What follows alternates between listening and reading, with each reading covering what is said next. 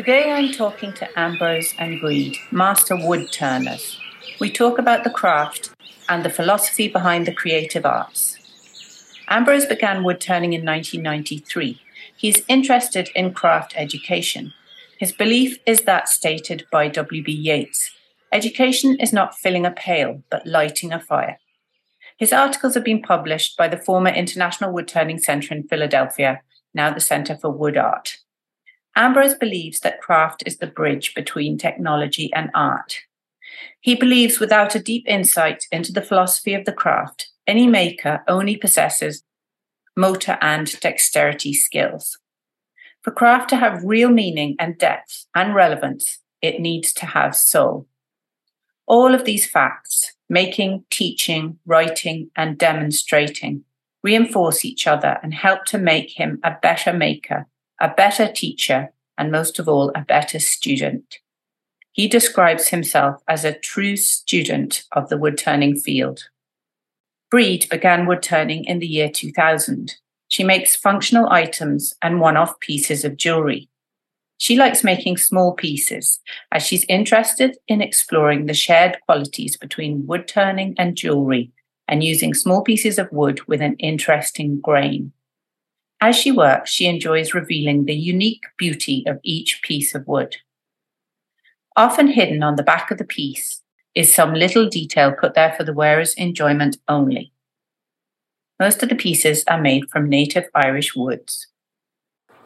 So hello Ambrose, it's lovely to see you again, and I'll give you a little introduction to everyone before we start this, but I have done 2 courses with Ambrose now and they are absolutely brilliant. So can you tell everybody what you do and what your craft is? Hello there, it's lovely to see you again. I'm Ambrose and with my wife Brid, we run a wood turning business, and our business comprises of doing craft courses, teaching, working for shops, doing corporate awards, and doing trade turning, like fixing antiques and so on. That's the gist of the business. So the 2 courses I did spindle turning, and then I got a little bit confident, or maybe did I do 3? No, I did 2. Yeah, confused. It was just before lockdown. The last one I did was the bowl turning course. And since then, I went home and I have made 6 bowls. And Ambrose has been amazing, helping me sharpen the tools and source the timber and everything like that. So it's been very, very fulfilling occupation. So how did you start, or what interested you in the wood turning originally? So, without getting too long-winded, I worked as a technical officer at the university for 41 years. And I worked mostly with computers and data processing. And when you do that kind of work, it mostly involves staring at a screen. So, probably around 30 years ago now, because time goes by, I had an urge or a need to do something more creative. So instead of staring at a screen for 8 hours and seeing nothing, to actually spend something for doing it for ourselves and actually see something tangible. So that was the key. Yeah, I totally understand, because the actual process of wood turning is really lovely. It's like meditation or mindfulness, because your hands and your brain are all engaged, and then you get a beautiful object at the end. So what drew you to wood? It's by chance in a way. So all my family, if you were to look at my dad and my uncles and grandfathers, they were all carpenters. But I was the black sheep and I didn't want to know anything about wood when I was young. And by chance, as I was having this inkling of doing something a little bit creative, I got to see a bowl turner, really brilliant bowl turner, who unfortunately has passed away now. That was Kieran Forbes from Glenstall Abbey. And what clicked with me wasn't the magic of seeing something just being produced. It was the intellectual approach, that this was more than just shaping a piece of wood round. There was a real thought process to it. And that kind of linked into my science background and so on. And those two things together clicked. Yeah, and I think that's why you're such a good teacher, because you're very steady with all the details and with the utmost patience, as if you love the information, which you clearly do. And it makes it very easy for the person learning then to take it step by step, or even say, could you go back a step? So I think that really is a gift of yours. Well, thank you. And do you have a particular favourite type of timber, either of you actually, that you'd like to speak about, or what kind of wood are you drawn to? Generally try use native timber. Partly that's a philosophy that it's native and it's what was used, and partly, even though people are getting more conscious of it now, why would you want to use some exotic timber that's been imported from halfway around the world? It just doesn't make sense. So to answer your question, we mostly use beech, ash, some walnut. Yeah, a little bit of elm. I use a little bit of elm, but it's rare enough to get now, but it is starting to come back a little bit. But there's the Irish witch elm, which is beautiful as well. So they're really the main ones that we use. And do you have a favourite tree, despite the favourite timber? Is there certain trees that draw your attention? For me, no. Because if you walk through a wooded land where there's mature trees, that besides the form and just the presence of the tree, it's the wind rustling through the trees. That's my favourite sound in the world. So no particular tree is just being with the trees. Yeah. For me, I'd be different. I like the ash and the beech, and I'd like them particularly at this time of the year because before they come into leaf, you can actually see the real form of the tree, and it's lovely. You see it silhouetted against the sky. That's what I love. The ash and the beech.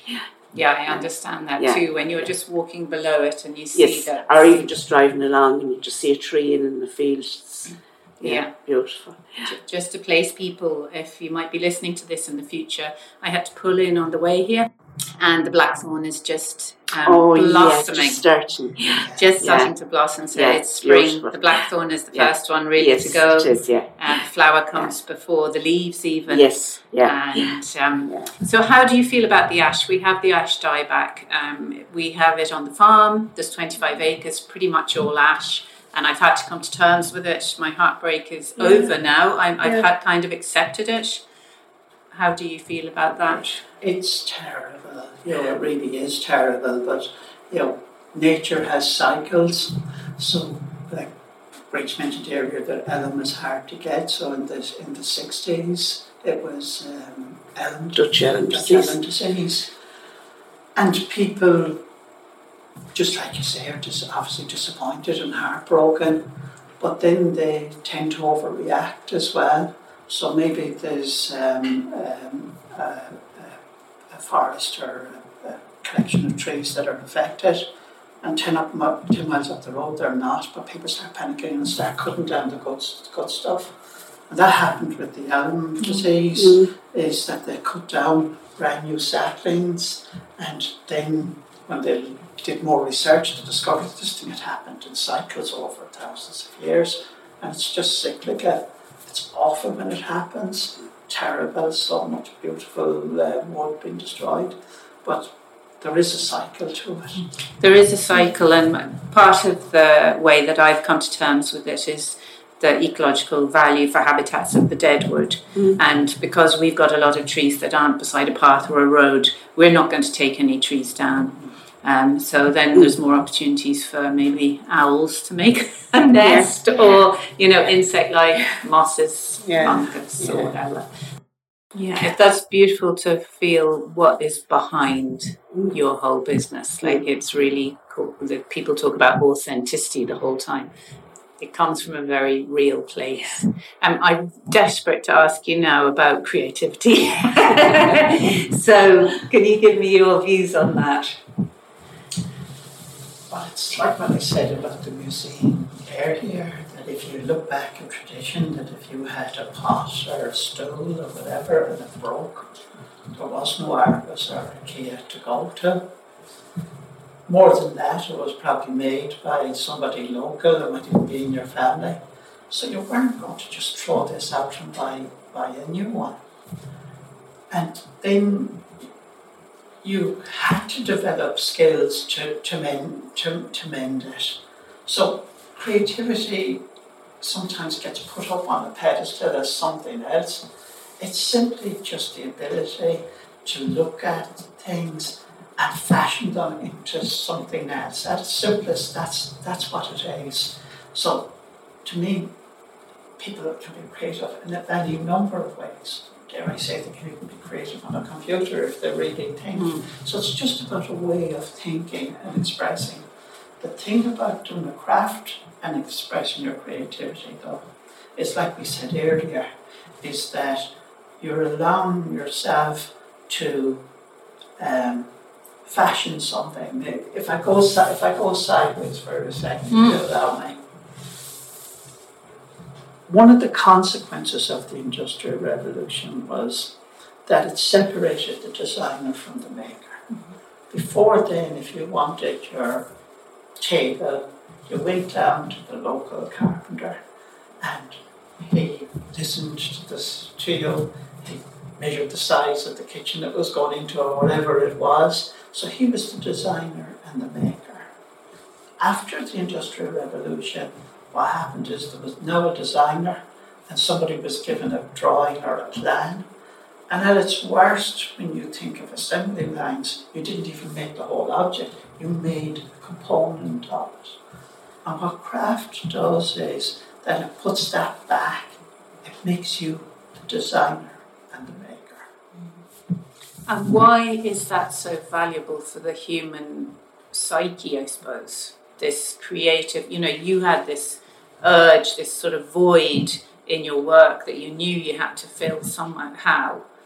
Because if we take the mobile phone that we all now have, there's very, very few people, if you sit them down and tell you how that works. They all know how to use it. They know how to get through their daily tasks. But I was thinking about that. I thought, perhaps there'd be some kind of a meteor strike on the Apple factory and everybody, all the scientists and engineers would be, wiped out. And we'd be sitting there with these phones saying, we have no idea how this happened. We'd never be able to recreate it.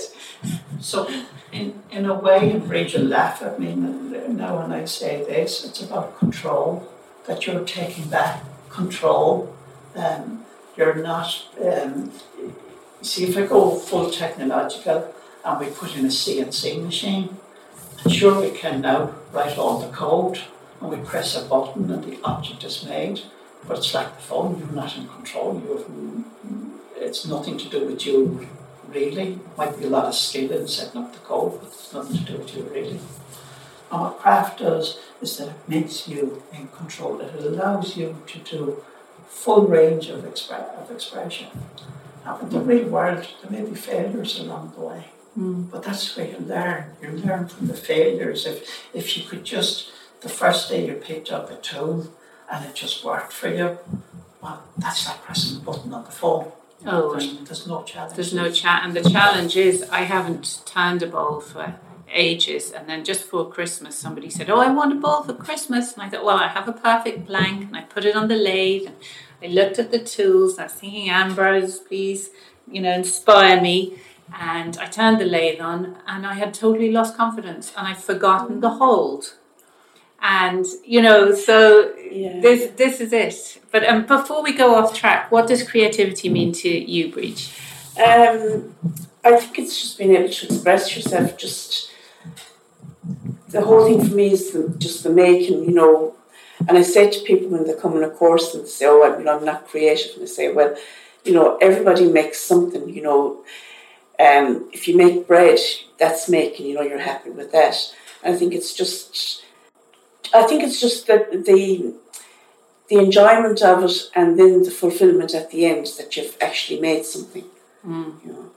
And then the confidence that you were talking about before, people think they aren't creative. And I know there's a saying, I probably get it totally wrong, but Zen, you have to do something 1,000 times. So if you want to be an archer, you practice your skill 1,000 times, and then it's muscle memory. On that, and I won't go long-winded about it. People can go for these things up for themselves if they wish. But any skill that requires manual dexterity, like our own craft, you can achieve something after a very short period of time. But if you want to get to the level where you've embedded those skills enough that you wouldn't forget them, the average time to do that is about 10,000 hours. Now, I love bringing my science and my craft together. 10,000 hours is 40 hours a week for 5 years. That's what a traditional apprenticeship was. That's all it was. But what we like to say to people is, craft is a bus journey, and you decide at what stop you want to get off on. So if you hear somebody like us talking about 10,000 hours, and you go, oh, I'm not going to do that. They don't have to do that. If for somebody is just going out for a few hours on a Saturday afternoon and making a piece, that's craft, that's creativity, that's their bus stop, if you like. If they want to go further, they'll just spend more time. Yeah, and I think there's always a big step at the beginning which is overwhelming. So even with, for instance, the bowl turning, but I'm sure it's the same with a lot of other things, the fact that you have to get a lathe and look at this machine, and then you have to source the timber, and which is the tool, and how do you sharpen the tool? And there's so many different aspects to put it together, and to be able to put it together to make 5 bowls by myself, it's very easy to do it in your workshop with the two of you there. That's simple. But to get the headspace to be able to do it, and now because I parked it for a while, it's completely gone. It's there somewhere, but no, it's there. It's like when you learn to cycle, you never forget it. No, you might forget wobble a little bit when you get back up again. But it's a serious point you raise, and very often in Europe we look to America, and things are not always better. Some things definitely are better. And partly because of our population density, partly because of credit insurance, and partly because of just custom and practice, what you have in America that you don't have here, that in the bigger cities in America, there will be a place that's staffed by professional craftspeople. So if you want to make your bedside locker, instead of having to set up your entire workshop, you can go along, and obviously you pay some fee as a rent, and they'll help you source the materials, but there's somebody there to help you. And when you've finished your whatever project, your dress or whatever it is, then you can go home. And that just doesn't exist here. And we would agree with you that we taught literally hundreds and hundreds of people, and the initial cost of the equipment is daunting sometimes, but more than that, and increasingly more than that, is the actual space to do it.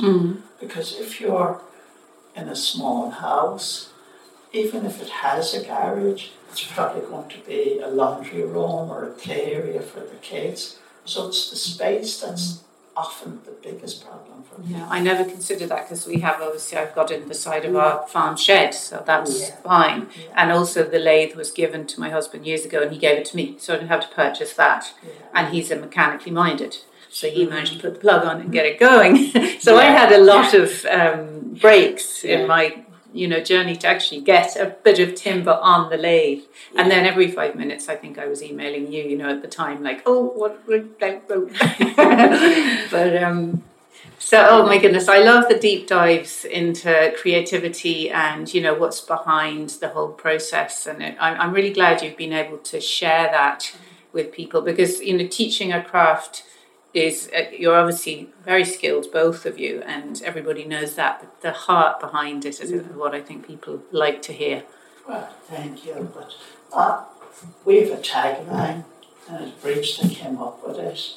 And the tagline on our information is, and the tree lives on, because that's what we're trying to do. You take something, if you asked me what was the nicest things about trees, well, I'll tell you the saddest thing is you go to a petrol station, you see a bag of logs that could have been made into something and it's just going to be burned. So, and the tree lives on means that we take the wood, because essentially the wood we're using, even though it's not bought as firewood, would have ended up as firewood, and we change it into something, and the tree lives on. So, sustainability-wise, what's your thinking on that? So, sustainability is really important, and it's really old-fashioned. That's what we used to do. We used to source all our foodstuff and our products locally. They were made locally, and that kept a local economy. If you use online shopping, we of course use it like everybody else, but if we all go online shopping, all we're doing is increasing the carbon footprint and not depriving our own economy. So our own little example of what we mean is we use trees, fallen trees, storm damaged trees, they come from a tree surgeon. If we didn't buy the wood, it would end up as firewood. Wood turning by its nature generates huge volumes of waste. If you think of your bowl, about 90% of that timber ended up on the floor. So all our shavings go to a local stables, and all the waste from the stables goes for mulch for a landscape gardener. So there's an example of something being circular and everything staying local, and it leads to our tagline, and the tree lives on. Well, that's a beautiful, beautiful place to end. Unless there's anything you'd like to say to the listeners, or we'll obviously put your details in the show notes. And what's the website, if you just wanted to say it out? Just our name, ambroseandbrid.com. Ambroseandbrid.com. So thank you so much for the lessons, and thank you for your time today. You're welcome. Today's news from Burren Nature Sanctuary. We have had great feedback from visitors who have enjoyed the new audio interpretive winders with associated art installations. On Saturday, we hosted a group from Tourism Spain, and it was satisfying that they were able to enjoy learning about our conservation projects in their own language. The Burren flora is just starting to peek out, with spring gentians flowering on the hills and in the botany bubble, and primroses, cowslips, and wood violets in full bloom. The rosettes of orchid leaves promise a great display in the next few weeks. Our new waymarkers are proving successful on the trails, and the updated map, created by the scientists from Trier University who visited us last spring, is a very useful addition. Biodiversity is in the news, with the results of the Citizens' Assembly on Biodiversity, published on the 5th of April. It contains over 150 recommendations that have the potential to dramatically transform Ireland's relationship with the natural environment.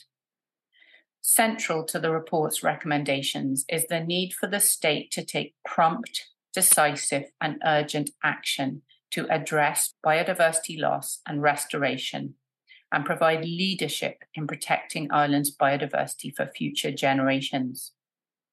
Further, the report expresses the Assembly's clear disappointment at the state's failure to adequately fund, implement, and enforce existing laws and policies. The report states explicitly that this must change and that sufficient funding and increased expenditure should be provided for enforcement and implementation of national legislation and EU biodiversity-related laws and directives.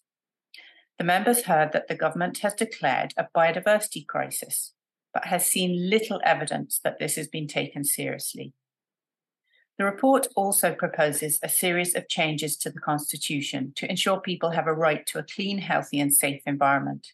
In addition, the Assembly recommends that nature be provided with protections within the Constitution to allow it to continue to provide the necessities of life, including food, clean fresh water and air, as well as providing a clean and healthy environment for well-being now and in the future. Such recommendations follow a growing international trend, highlighting the necessity to protect nature in order to protect humans.